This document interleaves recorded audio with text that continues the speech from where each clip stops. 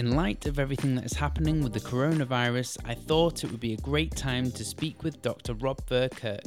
He's the founder, executive and scientific director of the Alliance for Natural Health International and is staying up to date with the latest science on the transmission, prevention and treatment of COVID-19. So, without further ado, Rob, welcome to the show.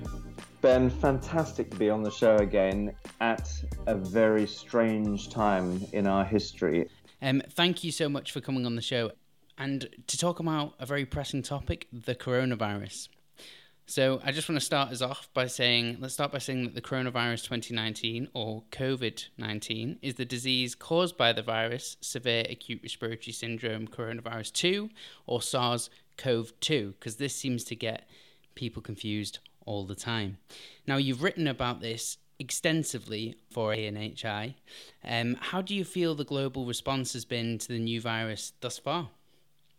Well, I've opened up, as I do several times each day, the Johns Hopkins Coronavirus Resource Center to keep an eye on. It is one of the most accurate ways of plotting where we are in terms of either cumulative confirmed cases, but what's really interesting to me is the active cases. And the one thing I would say, if you go onto the website, onto the tracker, do not do what the media keep doing, which is dividing the total number of deaths into the total confirmed cases and assuming then you'll get a figure currently of about 4.5%, that you have a 4.5% risk of getting it, because it doesn't work like that. First of all, the total confirmed cases are really a mixture of lab confirmed cases and in other parts of the world, in some parts of the world, they are lab confirmed plus also doctor diagnosed cases, but obviously they do not include the probably very large numbers of cases that are either unknown or are asymptomatic.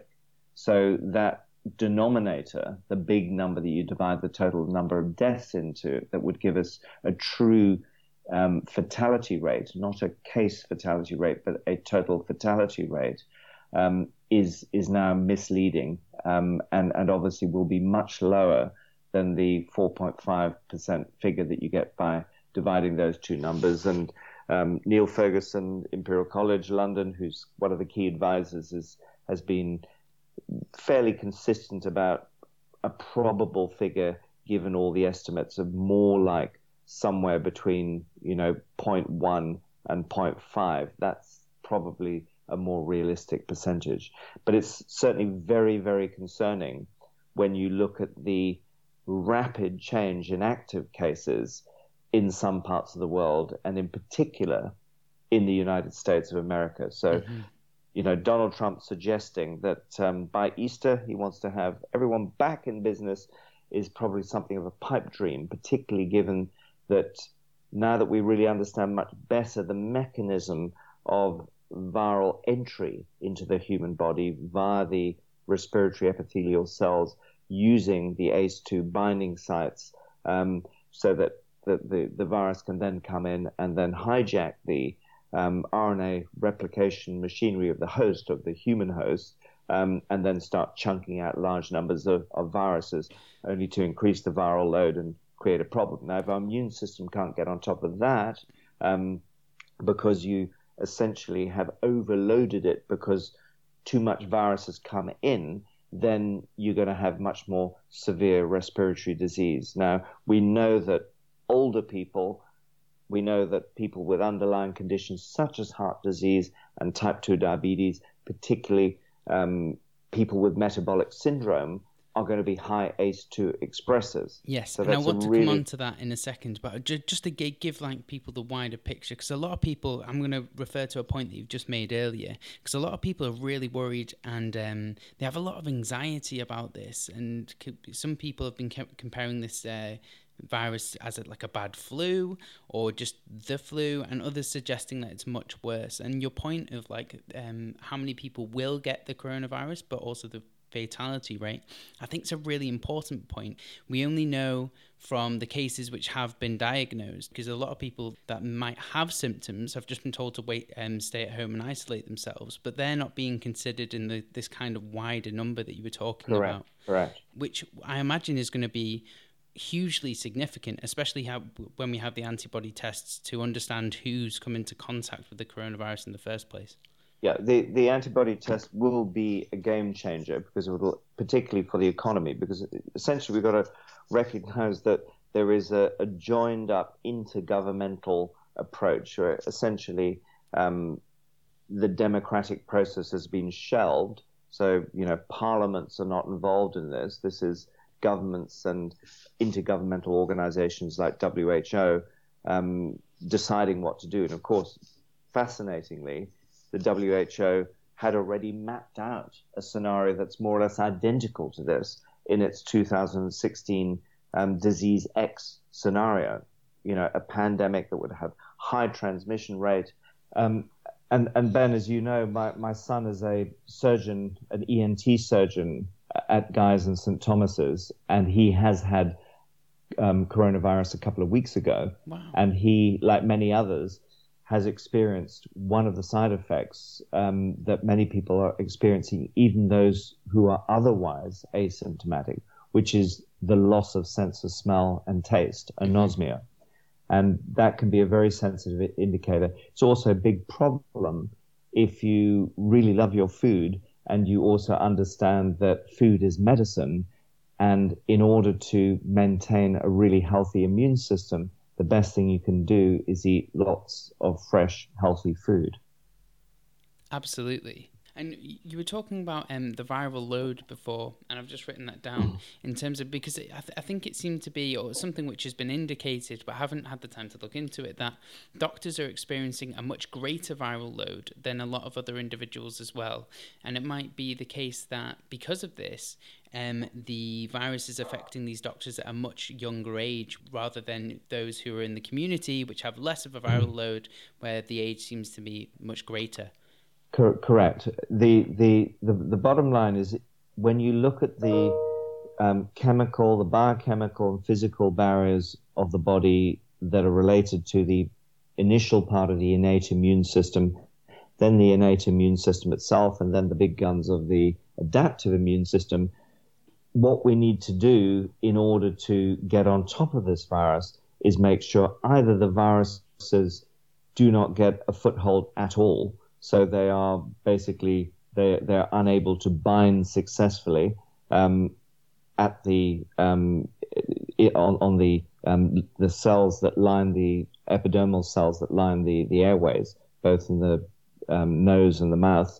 But obviously, if you do have a significant load there, it's much easier to overwhelm the innate immune response. Mm-hmm. So even with natural killer cells and macrophages throwing everything they've got at it, if the load is very heavy and the viruses start to take over the cell RNA replication machinery and start producing new viruses, that may be too much. And of course, one of the reasons why the adaptive system can respond so heavily with a cytokine storm, it is that cytokine storm that gives you many of the symptoms of severe respiratory disease. Mm-hmm. And in fact, in the most severe cases, is actually what kills you. It is the immune response. It's an over-response from the immune system. And, when you look at this from a sort of evolutionary point of view, it's pretty interesting, as horrendous as it is in this early stage, because, we have over 200 viruses that are known to infect human beings. And this is one that has just found its way into our species at this particular time. 3 months ago, very few of us were concerned about coronaviruses. We'd seen SARS, we'd seen MERS. We have forgotten about the fact that 20% of all common colds are caused by a coronavirus. Mm-hmm. But what we have here is a new virus that has what we think is a fatality rate that's considerably lower than SARS or MERS. but it has much higher transmissibility, which is the reason why it's moving around the globe so quickly.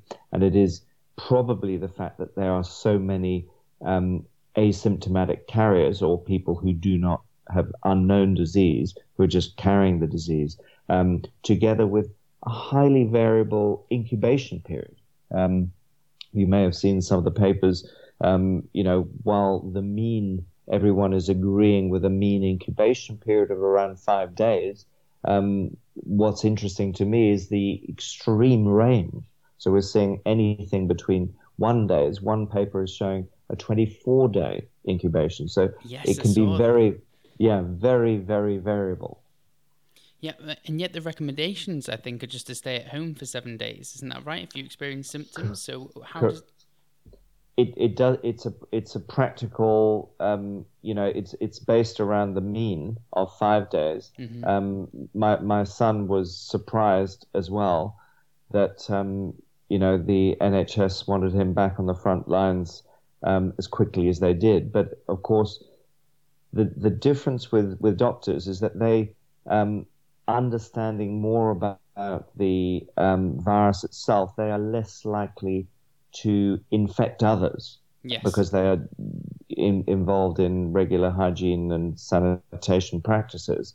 The risk is more the other way around to them, and I think they are, doctors, nurses, paramedics, everyone who's a frontline healthcare worker is absolutely justified to suggest that the PPE arrangements are very, very inadequate at the moment still. Absolutely. And let's not jump over it. How is your son right now? He's recovered fully with the exception of anosmia. Right. And because he works in that area, he's also well aware of the fact that if you look at some viruses, RSV, for example, there are cases where anosmia is permanent. Wow. Okay. In other cases, it might be weeks, it may be months, but it could be years, and it could even be permanent. So it's not to be, and excuse the pun, sniffed at. You've been working on that, haven't you? Do you know I haven't? It just came really naturally. I've not used that one before. Okay. No. I'm pocketing that one as well. I'm definitely keeping it. But what was I going to say? I was out last night. I think what your son's doing and everyone on the front line on the NHS is hugely commendable. And I was out last night at 8 p.m. along with the rest of my family in Manchester, clapping to support the NHS. So, yeah. Well, look, the other side of it, I've literally just come off a podcast with the magazine New Food that I'm on the scientific advisory board for, and basically we were looking at impacts on the food supply system linked to coronavirus, and one of the real concerns here is that while it is greatly recognized that the medical community are absolutely essential to this, the key workers getting obviously special privileges through this very, very difficult time. Sometimes we don't think enough about the people in the entire food supply chain. And one of the real concerns that many of us have is that when you look at the fact that the UK is very, very dependent on imports of food from particularly from Spain and France, the fact that both those countries are going through very serious impacts and lockdowns linked to coronavirus means that as we move forward, we're likely to see significant reduction in imports. And we're seeing this at a time before the UK agriculture has really ramped up for the much more productive summer period. So we really need to be thinking long and hard about what we are going to expect in the food supply chain as we move forward. And we really should be giving a huge amount of support to everyone involved in the food supply chain. Without food, none of us can survive. And food as you know, Ben, is information and is critically important for the immune system. And we want to develop people who are more immune competent. They need to be eating diverse, healthy diets, particularly fresh foods. And right now, it's a major concern that people are still tending to buy processed, packaged foods that have a longer shelf life and are just walking straight past the fresh food that supermarkets are already having to give to pigs and dispose of because people aren't buying it. If you just walk into just a supermarket right now, the pasta aisles are almost decimated. And I'm not saying pasta is the absolute devil's food, anything like that. I don't like to label foods as good as bad. I think some foods are certainly much, much better than others in terms of the information they can provide in nutrient density. But I think it's key that people should know that if you have a vitamin or a mineral deficiency over time, that is going to affect your immune system and your resistance to these kinds of infections. Yes, and I think that needs to be seen in the context of what nutrients the average person is likely to be deficient in. And we've got very good data. The UK's NDNS surveys, the National Diet and Nutrition Surveys, are probably the most robust nutritional surveys conducted anywhere in the world. And we know that even when you look at sufficiency or adequacy via the RNI, the reference nutrient intake, or the LRNI, which is the lowest reference nutrient intake, we see really significant numbers of people being deficient in vitamin D, vitamin A, zinc, and magnesium, as well as selenium. Now, these are all nutrients that are of key importance, both for the innate and the adaptive immune system. And it's really important that people, either through diet or through supplements, actually correct those deficiencies. And when they start to eat less fresh foods, they're likely to become even more deficient. So there's a lot that people can do to help maintain the function of their immune system. And just eating like a variety of fruits and vegetables as well, because the fresh food is still available. Like, it's still available there for people to eat, even if they have cans and things like that. They don't need to use those. They can still go out and buy the fresh food, and I think that still needs to be emphasized now. Ben, the one of the things that is going on is that people are concerned that fresh foods are more exposed, and they believe that there is a risk of viral transmission via the fresh food, whereas they feel if they buy something in a packet or a tin, it's going to not be contaminated. Now, really important to dispel that misunderstanding. This virus cannot be transmitted through food. It can, however, be transmitted on food packaging, and the hard surface around a tin or a cardboard box or a plastic bag containing pasta has exactly the same amount of risk as the paper bag that contains your broccoli, for example. The important thing, and perhaps the government hasn't been clear enough in helping people to understand the hygiene practices in the home, but it's really important to create a very sort of clear delineation between the outside of packaging and then the food that you're going to eat. This applies also to, there's a lot of people who are now eating takeaways because restaurants are converting to takeaways to try and stay in business. So when a takeaway package is delivered, we have to think of anything that's coming into our homes as potentially contaminated with virions, with virus particles. So when you make contact with that, you then need to wash your hands before you, in order to reduce the viral load, but you will then go into the bag to take further packaging out, which may itself be contaminated. Now, when it comes to eating that, don't dive in with your fingers. Mm-hmm. Use, utensils to make contact with the food. And another really important aspect of viral transmission is the virus doesn't just jump off the packaging or the food into your body. The virus needs to make contact with the mucous membranes of your nose, of your mouth, of your eyes. So it is this particular behavior that many of us engage in, which is touching the face, Yeah. touching our mouths, touching our noses, rubbing our eyes, that is a major reason why transmission is going on. Obviously, the other primary mechanism is through droplet inhalation. And obviously, if people are coughing or sneezing, they can create these aerosol droplets that can be suspended in the air for minutes, possibly even hours in some conditions. And that's, one of the reasons that we've got this level of social distancing and lockdown going on, because even if you've got a 2 meter separation from someone, they could still cough or sneeze, create aerosols that you inhale 3, 4, 5 meters away very easily.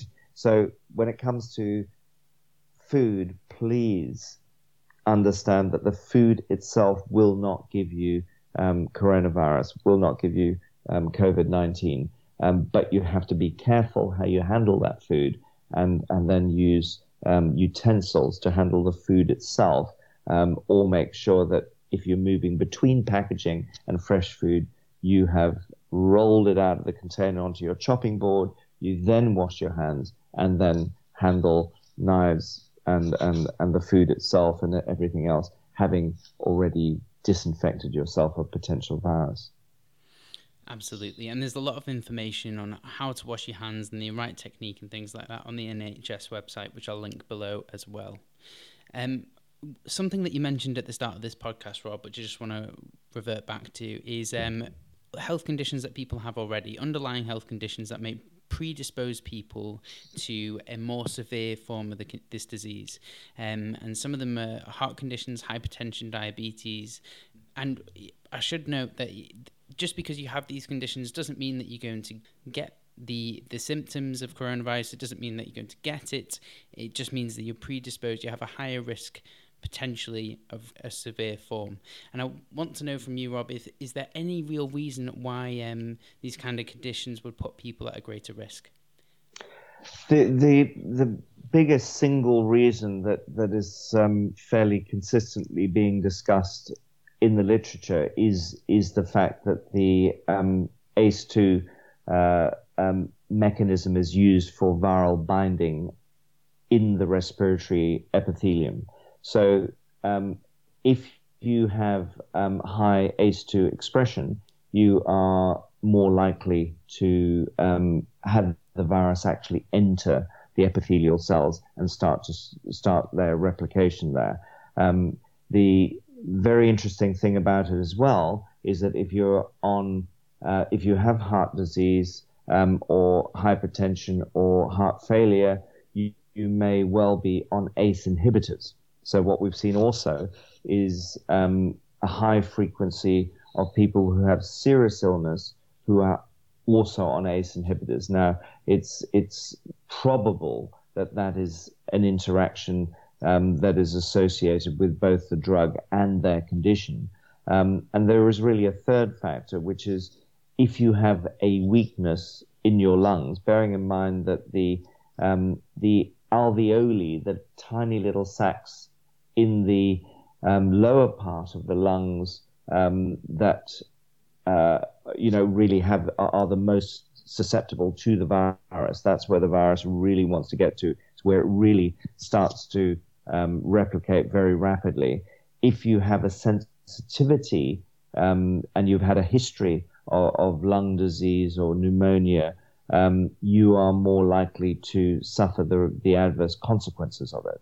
That's the part of the lungs that are most important for gas exchange between oxygen and carbon dioxide. So if you are unable to function properly in the alveoli, you are less likely to be able to remove fluid, and you can get fluid buildup, and it's that fluid buildup that is linked to lower respiration and eventually organ failure in the worst cases. So the really key thing is again trying to find ways that can either and ideally avoid exposure altogether, which is really what lockdown is all about, particularly for vulnerable people.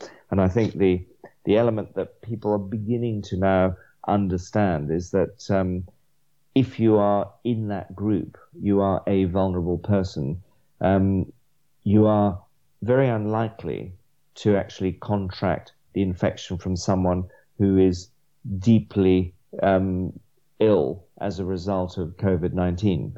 People who are very ill, have severe disease, are lying in bed or on their sofas. They're not running around giving COVID-19 to other people. So the primary risk is actually from people who are apparently healthy. And that's the tricky one to get your head around. Mm-hmm. But I think now that we're in lockdown, people are beginning to understand how it all works and why it is such a difficult illness, infectious disease to manage, except by such dire measures.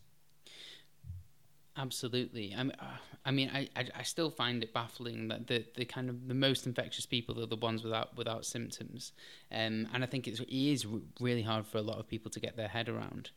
And you mentioned ACE2 inhibitors just before, and just to be clear, that's hypertensive medications primarily. Now, is that something which doctors are taking into account because of the virus, or what's the current recommendations there? Doctors certainly are. Essentially, if you are older and you have hypertension, you're very likely to be on ACE inhibitors. And, as far as the medical community is concerned, those people have been very rapidly put in the at-risk group. It's more understanding what we now know as of 10 days ago from a series of publications is that it is not just the hypertension itself that is the problem.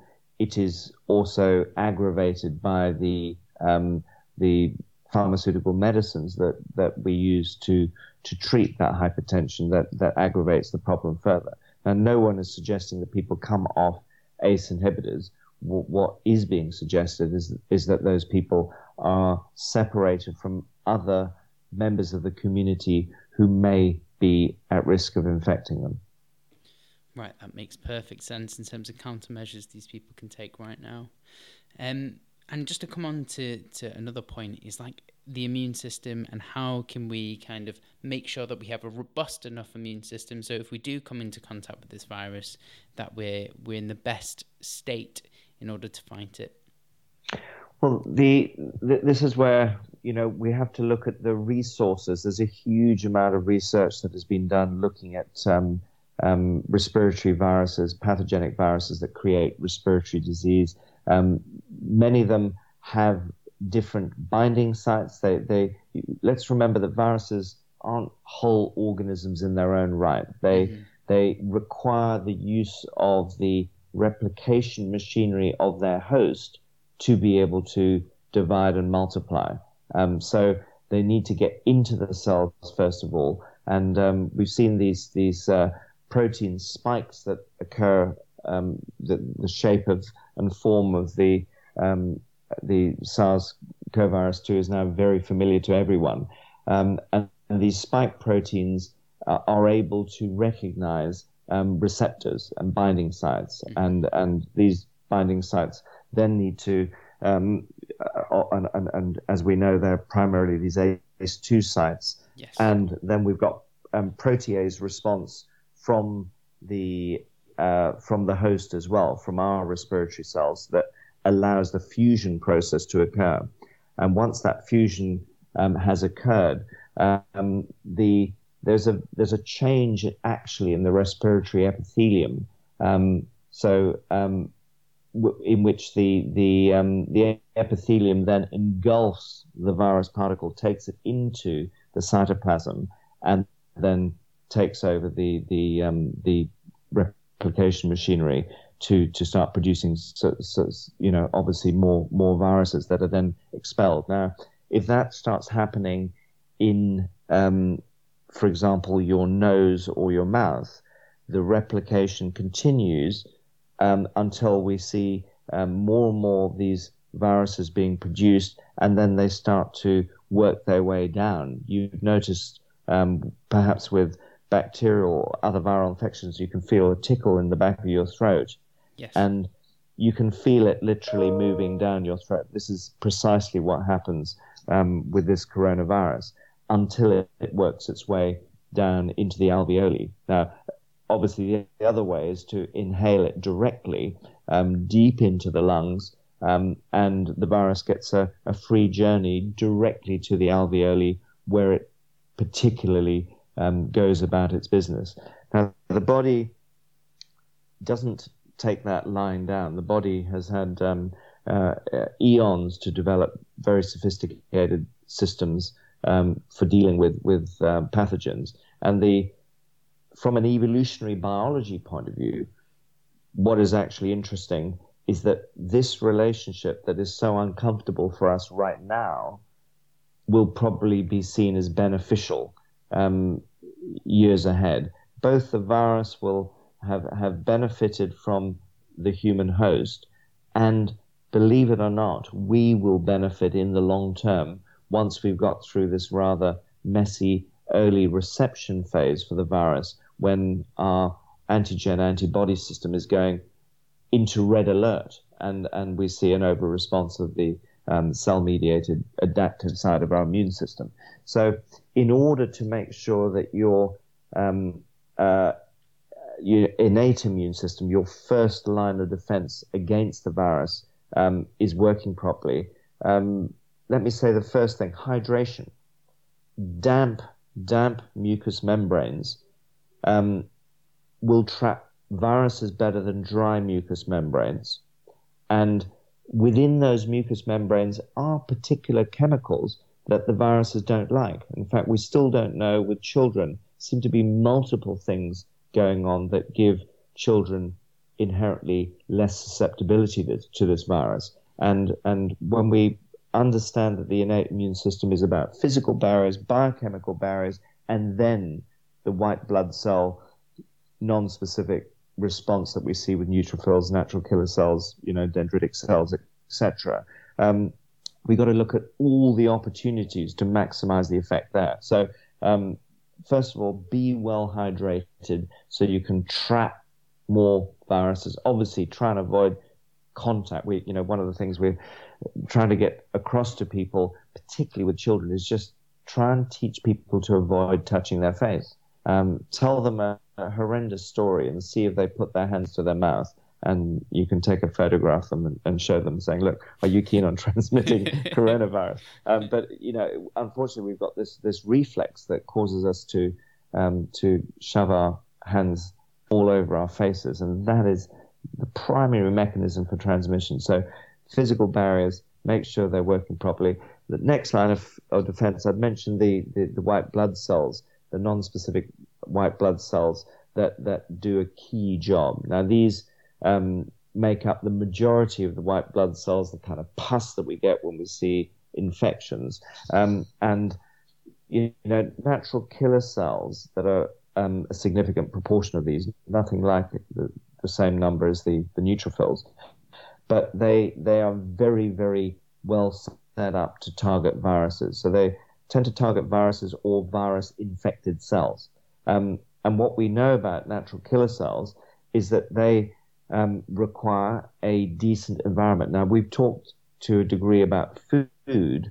We haven't yet talked about stress.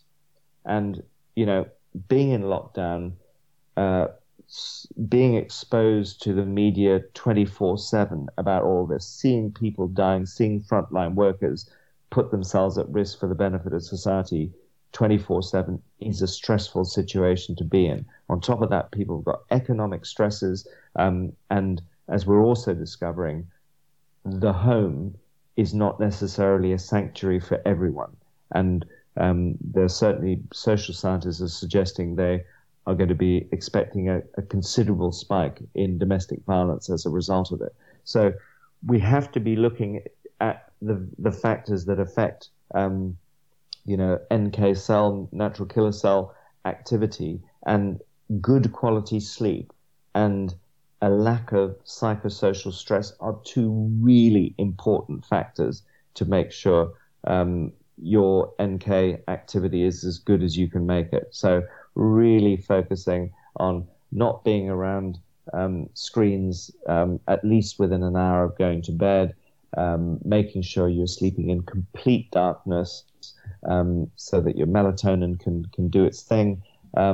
Trying to get at least 7 or 8 hours of good quality sleep in pitch blackness is really important. Remove the blue light before you go to bed. It really does disturb sleep patterns, and think of that as food for the immune system. The other thing that is really important in terms of the innate response is what nutrients are available. Now, vitamin A and vitamin D are two critical nutrients. We're at the end of a northern winter when people are notoriously very, very low in circulating hydroxyvitamin D, and taking a vitamin D supplement around about 4,000, maybe 8,000, 10,000 international units a day is a really good idea, because even though it's been quite sunny of late, as it happens, you would need to sit with 80% of your body area in full sun for at least 2 or 3 hours to be able to produce a significant increase in the amount of circulating vitamin D in your system at this time of year. It will change as we move towards June, but so taking vitamin D as a supplement is pretty crucial. Interestingly, so many people are doing that. Many suppliers have actually run out of stock. And vitamin A is another key nutrient. Now, obviously, we can consume colored fruits and vegetables that are very rich in carotenoids. Some of those carotenoids, such as beta-carotene, can be converted by the body to vitamin A. The amount of conversion is very variable from one individual to another, and also depends on the food matrix that you're eating at that time. And it may be a 6-fold to a 24-fold loss during conversion. So taking a pre-formed vitamin A supplement around about 2,500 micrograms per day is a great thing to do to be able to prime particularly the innate immune system. Another word of advice. Sorry, Rob. As that's a fat-soluble vitamin, could we get that from food? I know, like, liver is an extremely potent source of vitamin A. Exactly, you can get it from food. Liver is without doubt the richest source by a long shot, and that's any liver, including cod liver. So if you're taking cod liver oil, one of the issues we're seeing is that very few people are now eating organ meats. And obviously we have an unprecedented, there's that word again, an unprecedented number of vegans in our midst, and they obviously are not prepared to eat any animal products. So finding a way of getting preformed vitamin A into the body is pretty crucial. They are also interesting. Vitamin A and vitamin D are antagonistic, so it's ideal not to take them at the same time.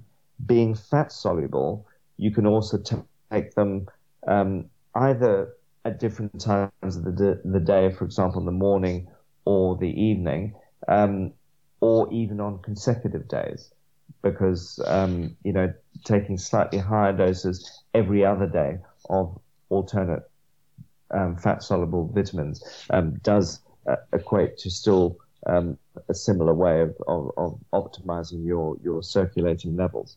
So those are two really important nutrients. When you look at the at some of the other nutrients that we're very deficient in, if we're going to really look at key players, B complex vitamins, really important, B2, B6, B12, and folate. These are very much tied up in one carbon metabolism, building new cells. The immune system is really the one of the single biggest users of our cell making apparatus in the human body. So between that and our gut lining, we have a huge demand on new cells. If we become infected, that demand rises dramatically. So it's really good to have good status so that your body can ramp up production of white blood cells and T cells and B cells from the adaptive immune system as quickly as possible. Another couple of minerals, or if I can squeeze in 3 minerals that are really crucial because we're often low in them, are magnesium, that we require for better absorption and function of vitamin D, zinc, Let's really just crucial. stop on the magnesium one for a second, because there's so many different sources, and a lot of people have been complaining that I know that have read this information already of bowel disturbances. Now, in terms of a source, is it glycinate is one of the best sources in terms of absorption, or how do people navigate that field? Yes. Well, the interesting thing is that if you look at the nutrient reference value, the RDA, the recommended daily allowance, the EU RDA NRV is set at 375 milligrams per day. If you take that as magnesium oxide in a single dose, most people will get a bowel disturbance. It will create an osmotic change in the gut, and you will have a very loose stool, and that will impact, particularly if you're doing that around food, your ability to assimilate nutrients from your food. So it's better to use a form of magnesium that's going to be less likely to create those problems. So oxide and sulfate are the two forms that are most likely to cause that effect. Magnesium citrate is one of the most useful forms, and glycinate is also very good. The amino acid chelated forms, lysine, glycinate, are great as well. The key is that we have very different tolerances for it, and it's a little bit like vitamin C, that if you can take divided doses, we would suggest to most people, if you want to consume, say, 400 milligrams or even 600 milligrams in a day, try and take 3 lots of 200 milligrams, even of citrate or glycinate. It also allows the body to, what we call the area under the curve, it allows the body to receive a higher intake at 3 different intervals during the day. It's easier for the body to be able to use it. And also our bodies are very programmed to get higher levels of these nutrients when we eat. And obviously, if we eat lots of leafy green vegetables, we can actually get ample magnesium into our body. The problem we have is not enough people are doing that, and we're also going to be likely moving into a situation, despite the fact that our supermarkets are currently full of fresh food, with the pressure on many of the countries and the farmers who are producing these foods, we could see real food supply problems. So it is useful to think about supplementation routes as well. Excellent. And then you mentioned the other two. I think one of them was zinc. Zinc and selenium. So if we lived in North America, we would probably, on average, have, as Americans do, ample selenium status, because most of the selenium is coming out of the soil into grain-based foods. Obviously, there's an issue if you're not eating grain-based foods. The European and UK soils are naturally very deficient in selenium. Right. Selenium is one of those minerals that has a very sharp dose response in relation to toxicity. So, while 55 micrograms is the typical NRV, many of us will benefit from 100 micrograms a day, but 300 or 600 micrograms can actually be toxic, particularly if taken in the basic salt form. So it's pretty critical with many of these nutrients not to overdose on them, and to take the kind of dosages that are associated with a healthy diet, unless you have specific recommendations from a healthcare practitioner. For some cancers, for example, 600 micrograms a day has been shown to be very beneficial. But if you're just looking at priming the immune response, around about 100 micrograms is ideal. Now, you can consume, for selenium, you can consume Brazil nuts. A typical Brazil nut varies in its content, but maybe somewhere between 50 and 80 micrograms per Brazil nut. So you can actually take a handful of Brazil nuts every day. And ironically, and we still don't really fully understand why this is the case, there has never been a case of any toxicity associated with selenium from Brazil nuts, even though people must have been taking very large doses that are well above the threshold that we know creates toxicity when it's taken in supplemental form, such as sodium selenite or potassium selenite.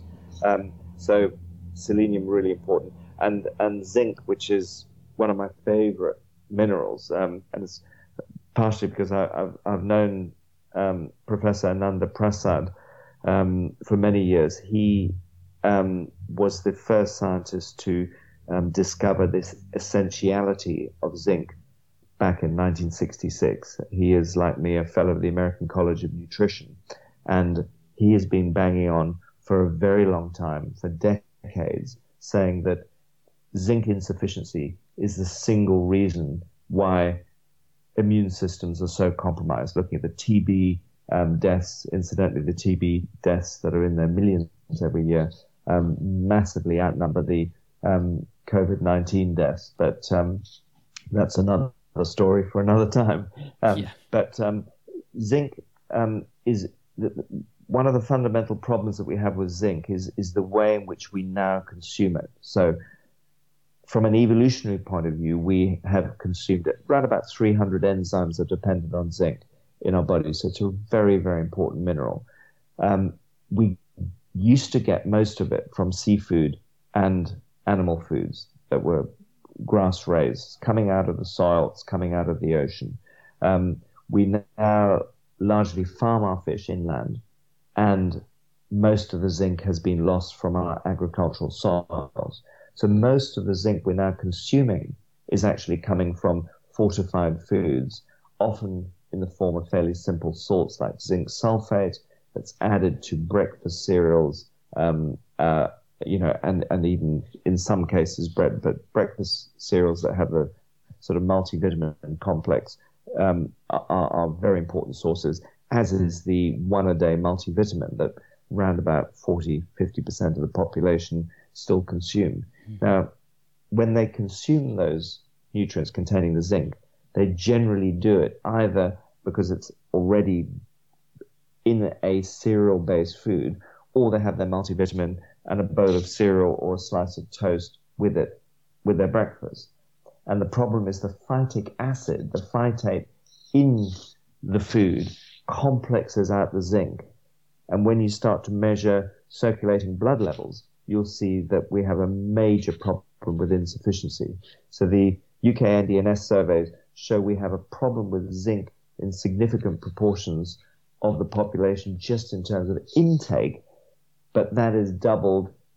That the problem is doubled by the fact that on top of that, we're not getting good absorption because of the way in which we're eating our zinc. So the solution there is okay, you can eat ocean caught fish, line caught fish, sustainable sources, etc. You can go to, if you're lucky enough, there are probably, but usually we don't have the data, much less intensive farms that are, rearing grass-fed animals that probably are richer in zinc.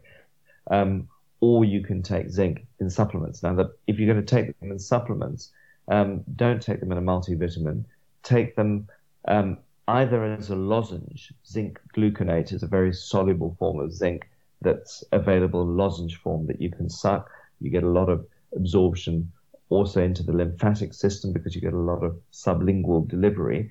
And you can also take it as a liquid and take it between meals as a liquid, as drops, often in water or another beverage that you can have between meals. The absorption then will be very, very good. Okay, fantastic. There's a lot of information there. Other nutrients that without doubt are absolutely key to this, and fascinating thing is that there are clinical trials ongoing both in the US and in China, is vitamin C. So higher oral doses, and we've got to distinguish between the doses required for prevention versus the doses required for treatment. So for prevention, somewhere between 1 and 3 grams a day in divided doses of vitamin C is ideal. For treatment, and again, we would advise that this is guided by a nutrition practitioner or functional medicine practitioner.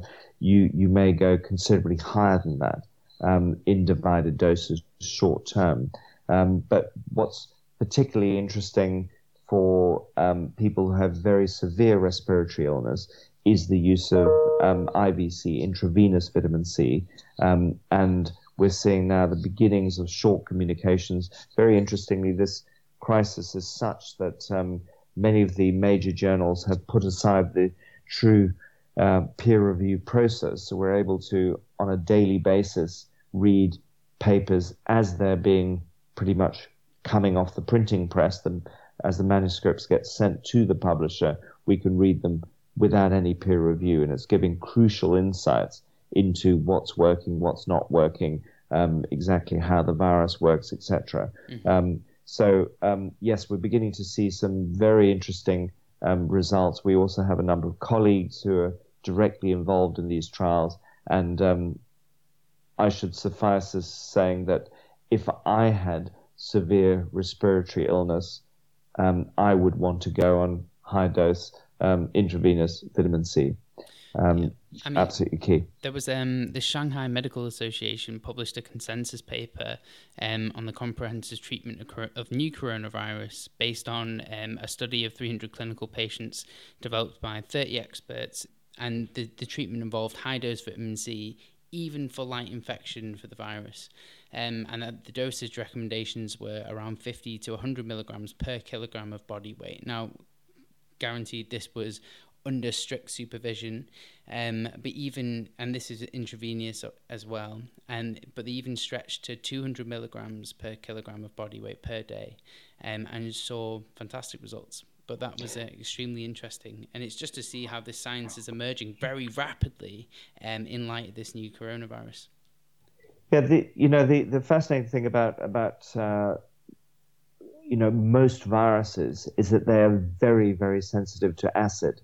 So one of the interesting things about vitamin C, human beings, like our guinea pig friends, don't produce vitamin C, but we need to take it orally in our diet. And it is one of the safest forms of acid that we can put into our bodies. So interestingly, we get almost a double effect from very high doses of intravenous vitamin C. We get a straight antiviral effect as well as an immune support effect. So it's really targeting the virus from two different angles. Yeah. No, it's hugely interesting, and something which I certainly think warrants further study and warrants further reading. Something as well, and I know we're firing through this, Rob, but I'm conscious of your time in this, and it is a massive topic. But I'll just leave on this this last big topic, which is the idea that the emerging treatment of hydroxychloroquine. Now, Donald Trump has been hugely popular in the media right now. I say popular, but he's been hugely prominent in the media right now, saying this could be a potential treatment in the pipeline for the new coronavirus, and the hydroxychloroquine is an anti-malarial drug. What is your take on this new drug and its mechanism of action? Well, first of all, it isn't a new drug at all. No, I mean, right, so yeah, it's really comes under this general heading of repurposing old drugs. I have seen a number of the papers that caused Donald Trump to become very excited, but I've also seen other papers that have put into context the side effects that were caused by the use of chloroquine and hydrochloroquine in the SARS and MERS outbreaks previously. So it's interesting for those of us who've got longer memories. There was a similar response that, oh my goodness, these two antimalarials could play a key role. And there is no doubt that there is a mechanism that's there that suggests that chloroquine can have many interesting effects. It's been used as an anti-cancer drug. There's a number of papers showing that it can be useful for that purpose as well. The problem is when you look at the overall side effects that resulted from the use of chloroquine and hydrochloroquine in SARS and MERS, they are pretty considerable. And I think, long term, particularly in people who are physiologically a little more sensitive, which is certainly one way of describing the more vulnerable populations, it could potentially be quite a dangerous thing to do. And when we we've just been talking about vitamin C as a treatment agent more than as a prevention agent. For me, if there was a choice of chloroquine or hydrochloroquine versus vitamin C, I'd go for vitamin C every time. The risk-benefit profile is way more favorable than chloroquine. Okay.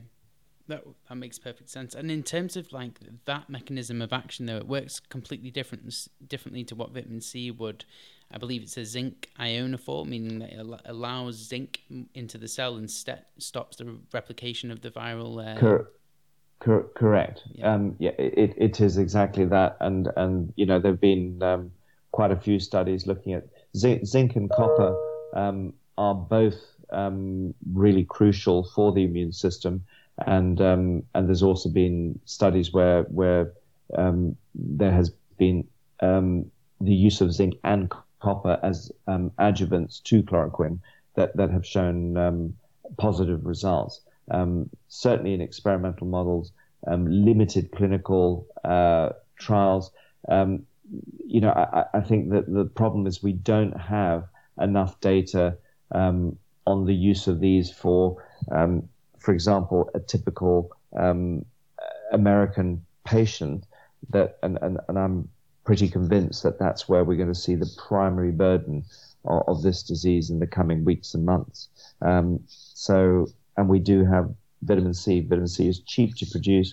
I know chloroquine in particular is also cheap for a pharmaceutical. But why not work directly with something that the body is used to dealing with rather than have if you like, a new-to-nature agent that does have significant side effects. And lastly, I'll leave it on two questions, Rob. We've covered like a huge topic here very, very rapidly, even though it's taken an hour anyway. So what do you believe is the most important health change that you have made during this time and that people should make now? Well, there's no doubt the biggest single health change is social isolation, social distancing.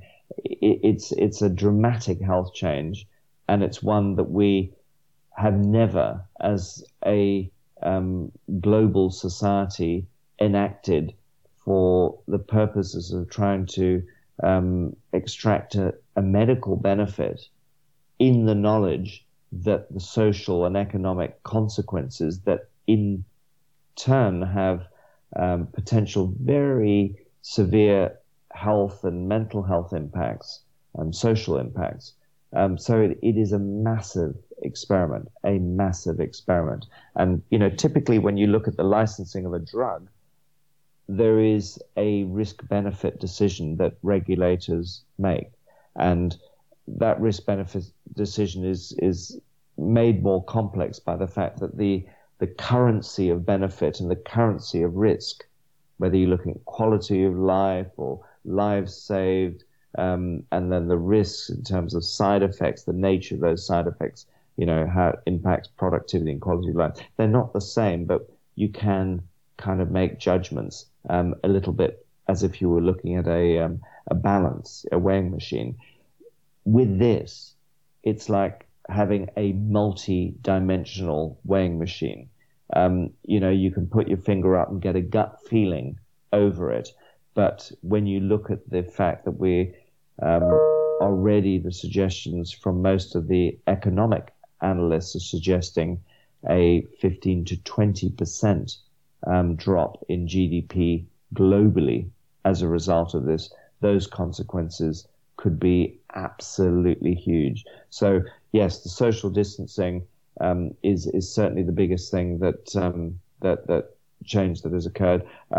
I guess I could also say I've never washed my hands so long, so many times. I've never washed my hands so many times and for so long. Yes. And thank God I use friendly washing soaps, because just a little aside, most people never noticed when so-called soap got converted to detergent. Let's remember what soap is. Fatty acid and glycerol is your classic, soap.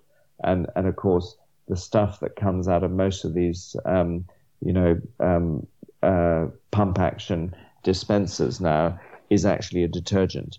And that detergent does strip oils from the skin in a way that soaps don't. And you can find that your skin becomes very, very dry.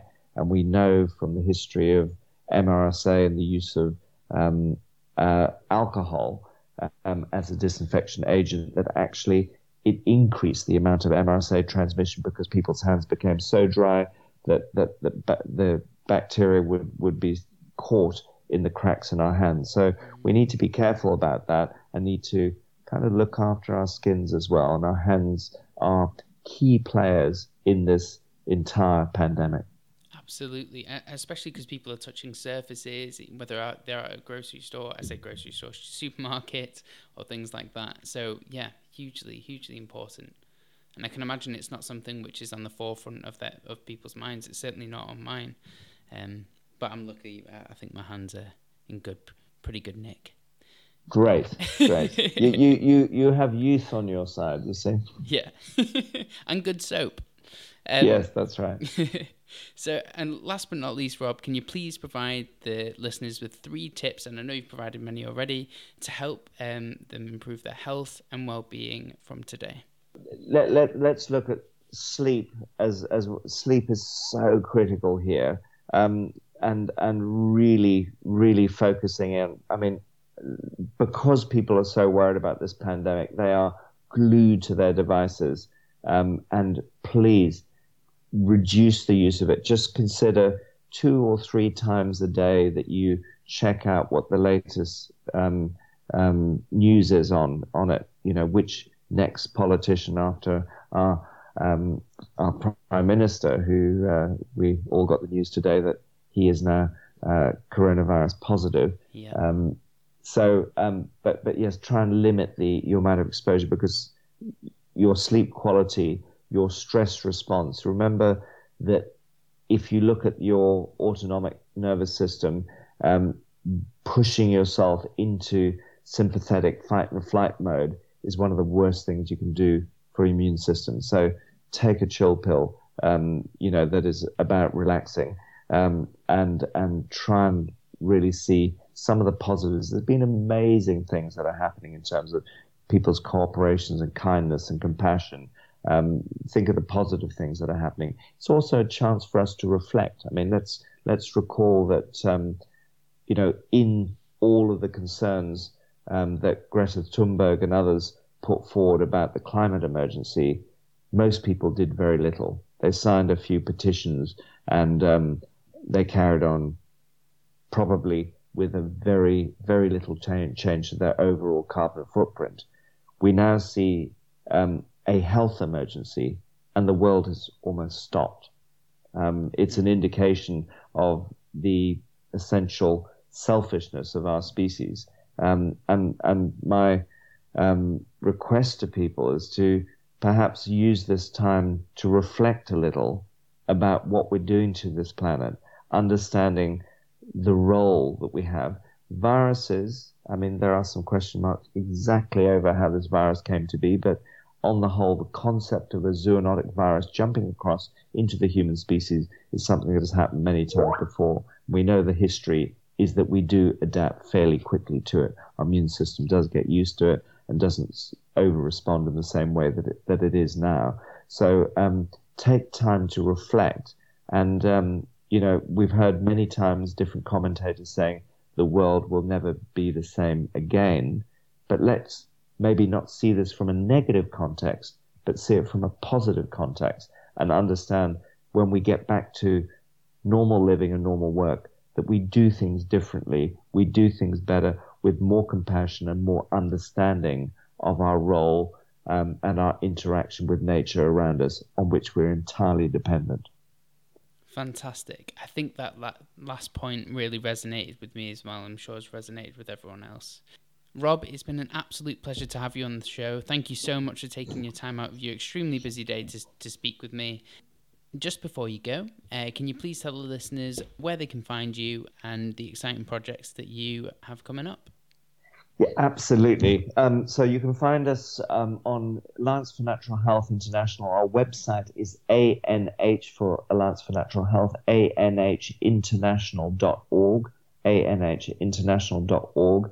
You can sign up for free weekly newsletters. You can go onto our website. Every week we put a pretty in-depth articles out to keep people informed.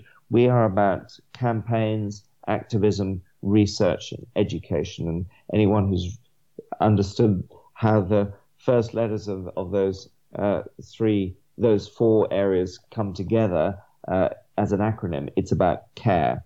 And what we're really engaged with is care around the principle of natural and sustainable healthcare. We believe that we need to see a sea change in how people go about looking after themselves. And until we understand that we are part of nature and nature is part of us, we really won't have a solution. So please go to our website. We have social media streams on Facebook and Twitter. I have to say, Facebook has so many different algorithms now that throttle down communications, particularly around COVID-19, when they are talking about immunity or natural health, that we are struggling a little bit with those channels. But certainly our website is a portal for loads of information. Okay, fantastic. And I'll link to everything that you've just described in the show notes. Rob, again, it's always a pleasure to speak with you, and I do really hope that we can do this again soon. Absolutely, Ben, it's been a real pleasure.